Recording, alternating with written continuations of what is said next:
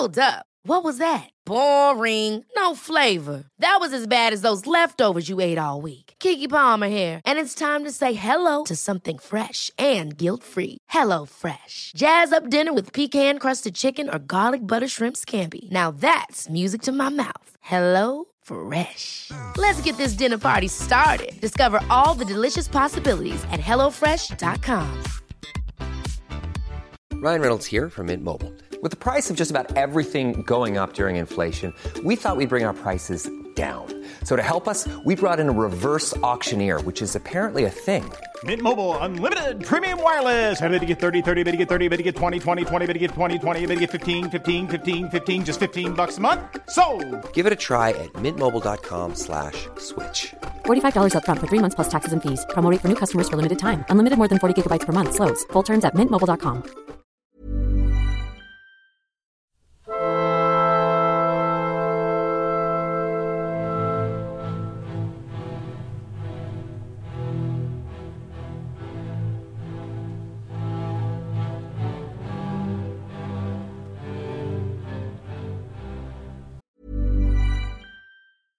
Ryan Reynolds here from Mint Mobile. With the price of just about everything going up during inflation, we thought we'd bring our prices down. So to help us, we brought in a reverse auctioneer, which is apparently a thing. Mint Mobile Unlimited Premium Wireless. How to get 30, 30, bit to get 30, bit to get 20, 20, 20, bit to get 20, 20, bit to get 15, 15, 15, 15, just $15 a month? Sold! Give it a try at mintmobile.com/switch. $45 up front for 3 months plus taxes and fees. Promo rate for new customers for limited time. Unlimited more than 40 gigabytes per month. Slows full terms at mintmobile.com.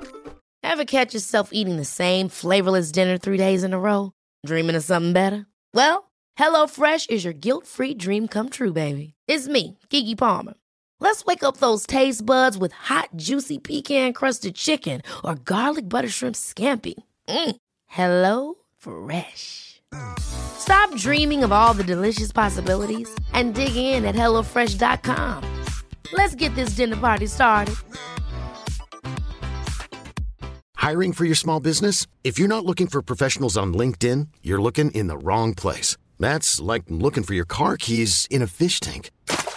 LinkedIn helps you hire professionals you can't find anywhere else, even those who aren't actively searching for a new job but might be open to the perfect role. In a given month, over 70% of LinkedIn users don't even visit other leading job sites. So start looking in the right place. With LinkedIn, you can hire professionals like a professional. Post your free job on linkedin.com/achieve today.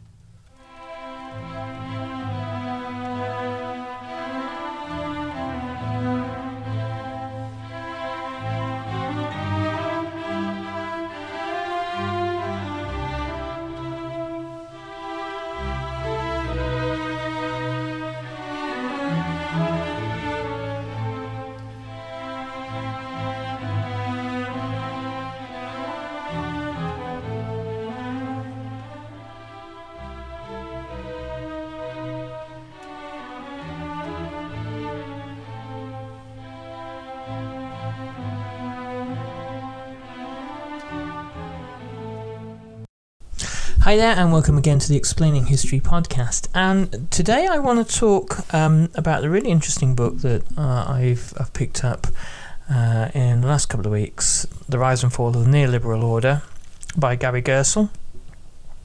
And this is looking at neoliberalism, particularly from an American perspective.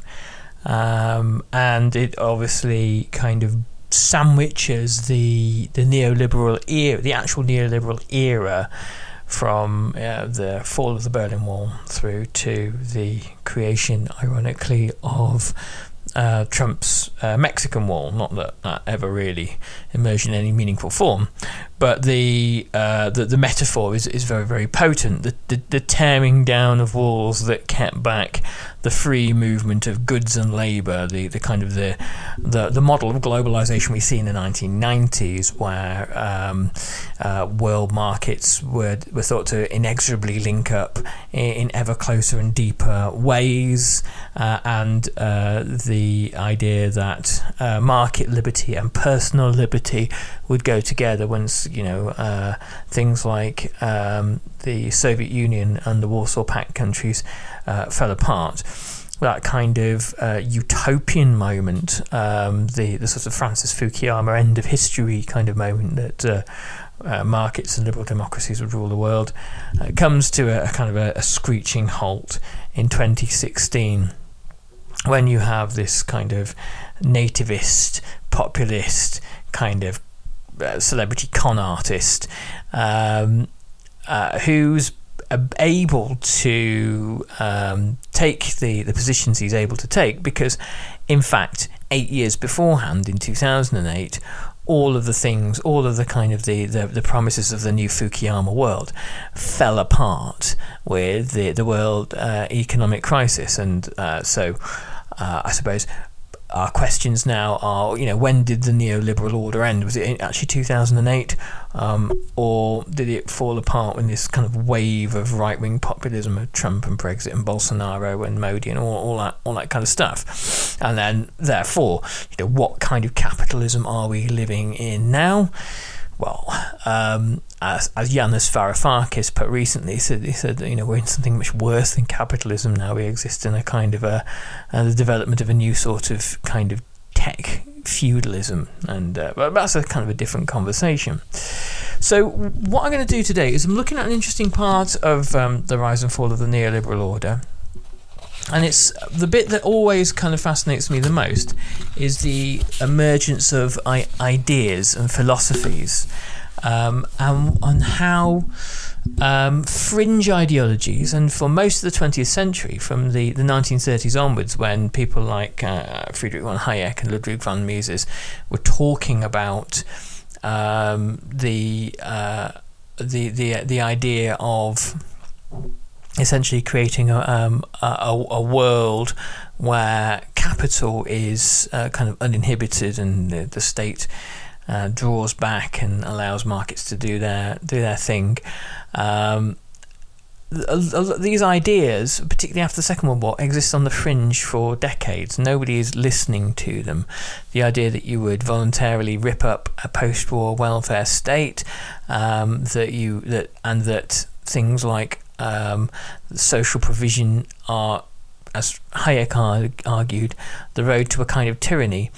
To most people around the world after the Second World War, this is an absurdity, and it takes really until the kind of the crises of the 1970s for neoliberalism to take root in kind of popular consciousness.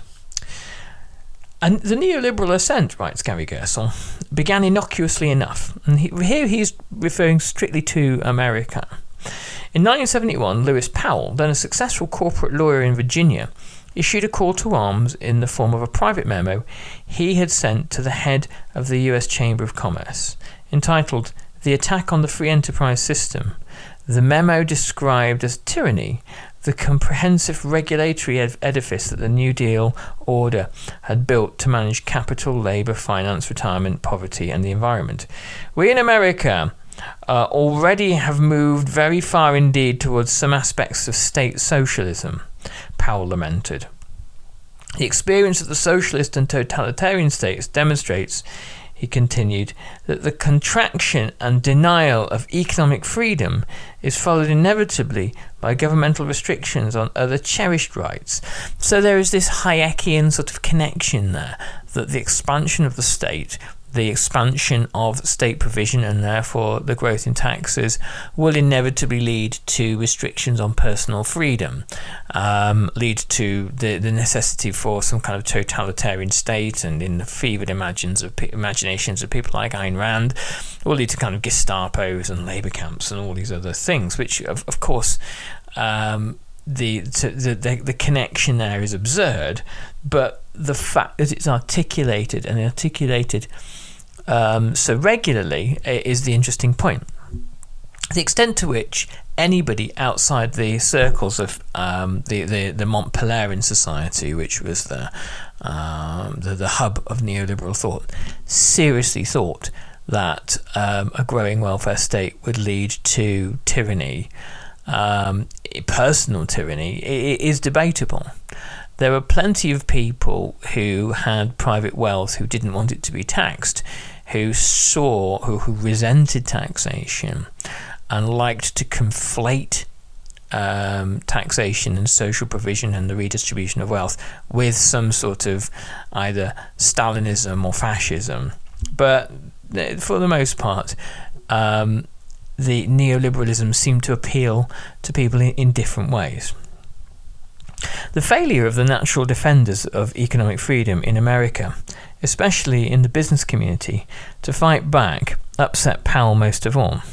While the New Left was capturing the imagination of university students and their professors, and then the nation's media, corporate leaders had remained largely silent and supine. Such complacency, Powell insisted, had to end. Business people and their allies had to become more outspoken, build organisations and campaigns to promote their values, and then vie for political power. Such power, Powell declared, must be assiduously cultivated and, when necessary, used aggressively and with determination, without embarrassment. If businessmen failed in this endeavour, they might lose the fight for capitalism altogether. So here you have somebody talking in explicitly kind of ideological terms, the idea that there is a struggle of ideas, that a war is being waged, and unless something is done within the next few years, the system upon which supposedly everything is based might be permanently overturned. The extent again to which that is realistic is highly debatable. In David Edgerton's book, The Rise and Fall of the British Nation, he makes a really simple point about the shift to the right during the 1970s, and he essentially says a political and business class by the mid-1970s had enough, and they had decided that everything that had happened since the end of the Second World War had gone too far, and that the social democratic consensus established in 1945 must be overthrown.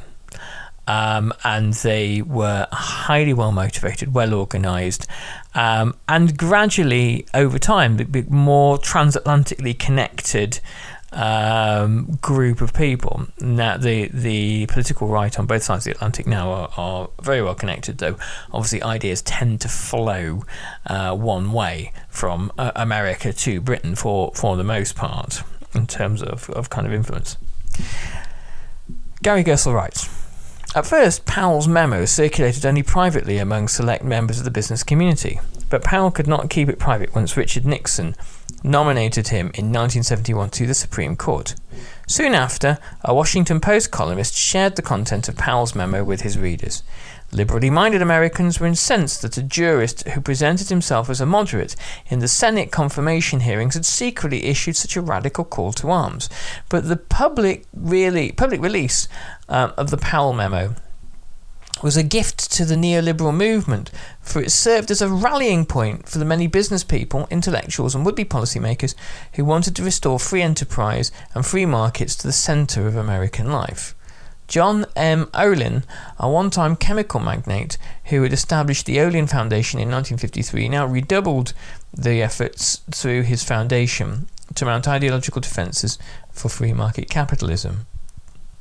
The Powell Memorandum, he wrote, gives reason for a well-organised effort to re-establish the validity and importance of the American free enterprise system. Joseph Coors Jr., part of the team of brothers who owned the Colorado-based Coors Brewery Company, was also inspired by the Powell Memo.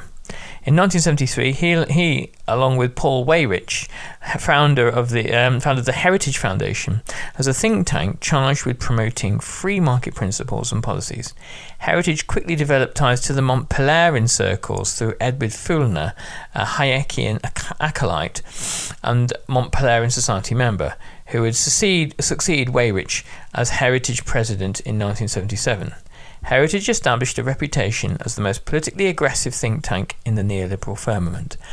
So, if you were listening to this and you knew no better and had no prior knowledge of American economic and political developments and thought, you might be thinking that by the mid-1970s, something strange had happened to America, and it was some kind of state command economy where there are no markets and things are allocated, goods and services are allocated by big bureaucratic government departments, as you'd find in the Soviet Union. Of course, this isn't the case, and the idea that free markets were somehow in retreat by the 1970s is an absurdity. They weren't in the slightest. What is true, however, is that there was a body of conservative thought who had never accepted the verdict of the New Deal. The Roosevelt administrations, and then Truman after the war, and then to some extent Kennedy, and then definitely Johnson, all of them from 1933 to 1968 had managed to 1932 actually, I find a very big pun, to 1968 had managed to establish a series of kind of almost hegemonic ideas in America. The idea that where markets fail, the state is equipped to step in, all the way, from the Emergency Banking Act, all the way to Johnson's Great Society.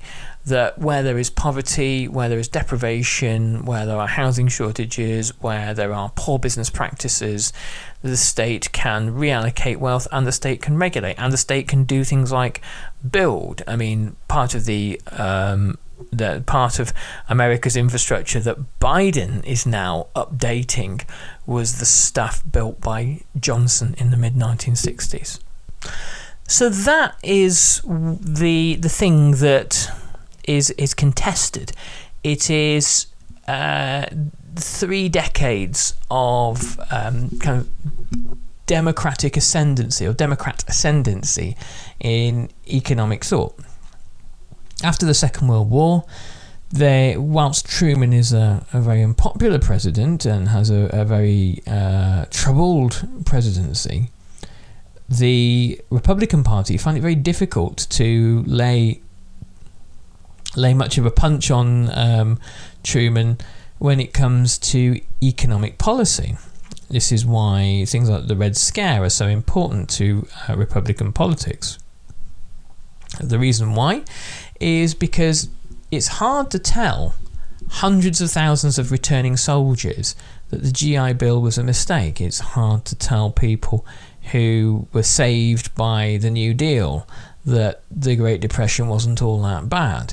And it's hard to tell all of America that the massive state intervention of war production and finance, which dwarfed the New Deal, that was a mistake. Because ultimately, the intervention of the state created the circumstances for America to become the world's wealthiest and most militarily successful power throughout the entirety of the Cold War. Despite the fact that the Soviet Union has nuclear weapons, Americans enjoyed standards of living that most Soviet citizens couldn't have imagined. Throughout the entirety of the Cold War, America, in terms of technology, R&D, and the ability to project its power around the world, was streaks ahead of the Soviet Union. Why? Because of the influence, because of the operation and the deployment of state power, for the most part. It hasn't got anything to do with the magic of markets. It has to do with the size and the scope and the role of the state. This is what neoliberals sought to undermine. There is a fundamental kind of flaw in the argument, though, that the wealth and power of America, the size of America's armed forces, the fact that its defense industry was vastly subsidized by the public purse, and a whole host of other kind of public provisions of wealth and services, gave America the ability to defend its interests and, by extent, defend the workings of markets around the world. Anyway, we digress. Another neoliberal and former Mont Pelerin member, Murray Rothbard, was instrumental in founding the Charles Koch Foundation in 1974, soon to be rechristened the Cato Institute. Charles Koch was one of the 4 sons of Fred Koch, who built his Kansas-based oil refining business, Koch Industries, into one of the country's largest and wealthiest corporate entities. Fred Koch was also a founding member of the John Birch Society and bequeathed the intensity of his right-wing political commitments to his sons. No think tank would outdo the Cato Institute in terms of its hostility to the New Deal order and its fierceness, the fierceness of its belief in libertarian principles. Yet another think tank, the Manhattan Institute, founded in 1977, began supporting the work of George Gilder, whose celebration of free market capitalism, wealth and poverty, became one of the Bibles of the Reagan administration and the emerging neoliberal order on its publication in 1981. Liberals and leftists were slow to recognise the size and coordinated nature of this counter-offensive, in part because it was taking shape outside the districts in which they lived and worked. These districts included universities and college towns surrounding them, Georgetown saloons, labour unions, institutions such as the Brookings and the Ford and Carnegie Foundations, newspapers such as the New York Times, and 3 television networks, ABC, CBS and NBC, that dominated national broadcast media. They constituted a kind of New Deal order establishment, now pushed to the left by radical student movements. Powell's memo had, in essence, instructed supporters of the free market system to bypass this policy media formation, thought to be contaminated by New Deal Keynesianism on the one hand, and New Left liberation on the other. The call to arms would build what journalist Sidney Blumenthal long ago identified as the counter-establishment. Think tanks that would rival the best universities as incubators of new ideas. Newspapers such as the newly free market fierce Wall Street Journal that would take on the New York Times.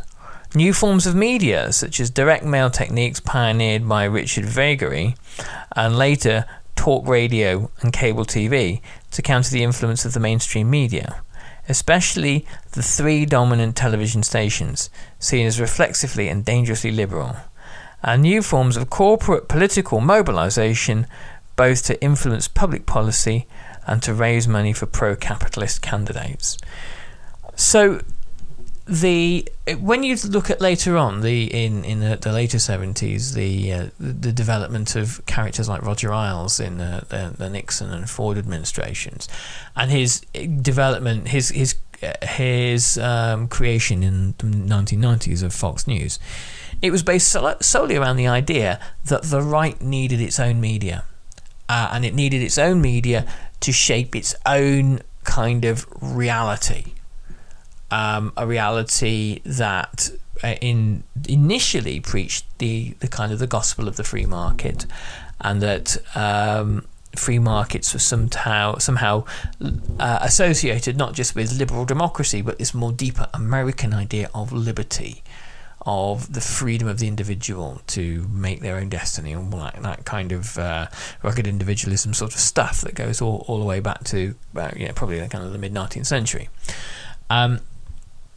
Obviously Fox News metastasized into this kind of far-right conspiracy theory sort of network of lies, and did that long before Trump came along. But it comes back to this moment in the 1970s where there were people on the conservative right who believed that this kind of that they were waging this kind of war of resistance to not just the high tax and spend policies of the government, but more a broadly kind of war for the independence of private capital itself and private wealth itself, but also for the pursuance of kind of wider, more reactionary sort of ideas, the sort of ideas that kind of were the products of people like William F. Buckley and stuff like that. The idea that democracy itself is a very dangerous thing because democracy will put white people and black people and other ethnic minorities on a level playing field if you're not careful, that democracy will erode the power of elites, that democracy will essentially lead to socialism if you allow it to kind of perpetuate. It's interesting. There was a point that kind of Hitler made in Mein Kampf. He said, you get democracy inevitably leads to Marxism, I think was his point. Not to suggest that at this stage that the kind of the American conservative right was anything associated with fascism at all. It kind of certainly is now. But the Business Roundtable represented one form of corporate mobilisation. Founded in 1972, writes Gary Gerstle, it was meant to encourage the nation's largest and most respected corporations to develop a common political voice and to intervene in policy matters of urgent concern. In 1978, the Business Roundtable played a major role in defeating a labour law designed to strengthen unions in their organising campaigns. The defeat came as a shock to organised labour, which thought it had the advantage in Congress. The labour movement had yet to take full measure of the Business Roundtable or the intensifying anti-labour corporate coalition readying itself for battle. Corporate political action committees constituted a second new form of business mobilisation. Campaign finance law changes in the 1970s have made it possible for individual corporations to ask their employees to contribute to a company's PAC, with decisions about which policies and political campaigns to support left in the hands of firm owners and executives. This rule dramatically increased the potential for corporate influence, as the ceiling on the size of PAC contributions permitted by law was much higher than the amount a single wealthy individual could donate to a candidate. Justin Dart, owner of Dart Industries, a nationwide chain of drugstores based in Southern California, grasped the financial punch that corporate PACs could deliver. He undertook a campaign that propelled almost 750 PACs into existence in less than 5 years, from 1974 to 78, nearly a tenfold increase. For 40 years, Dart had detested FDR and his enduring influence on American politics. Most of Dart's efforts since the 1930s to rid America of the New Deal order, however, had failed. But in Ronald Reagan, he thought he had found a man who might succeed in doing so. Dart raised large amounts of money for Reagan's 2 gubernatorial victories in California, earning him a seat at Reagan's kitchen cabinet table. In the 1970s, he redoubled his efforts to get the man into the White House. Dart's ability to open corporate sluice gates and flood the GOP with PAC money contributed critically to sustaining Reagan during the long march to the White House. So the power of the kind of the neoliberal insurrection in the 1970s is funded by the super wealthy. Mainly because they have interests in deregulation and avoiding taxation, but also because many of them had always seen always seen the New Deal and a kind of a degree of social democracy as at odds with what America was and what America should be.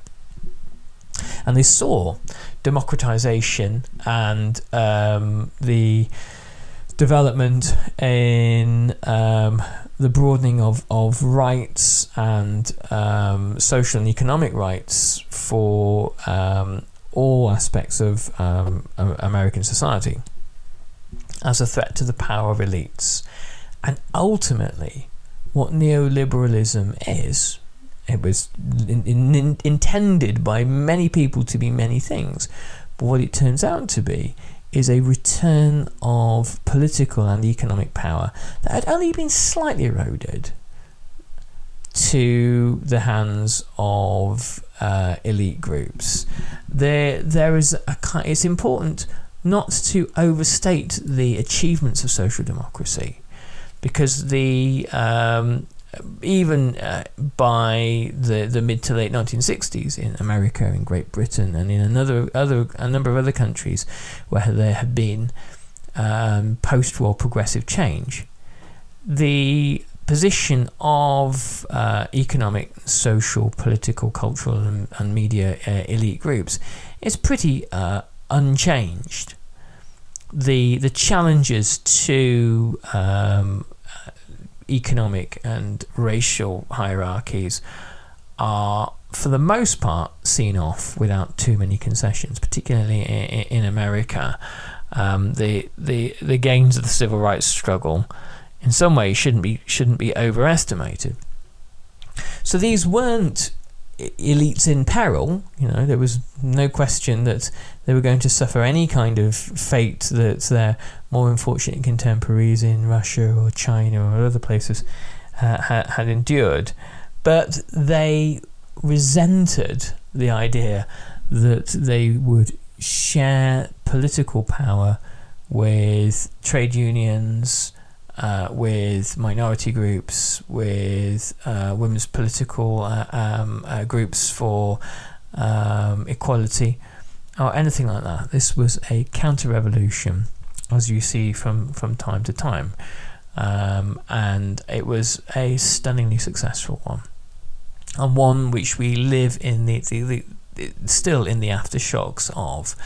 There are, despite the fact that we live in a different political order and the economic realities of neoliberalism have collapsed, we still hear the kind of like the garbled kind of noises of this prior era,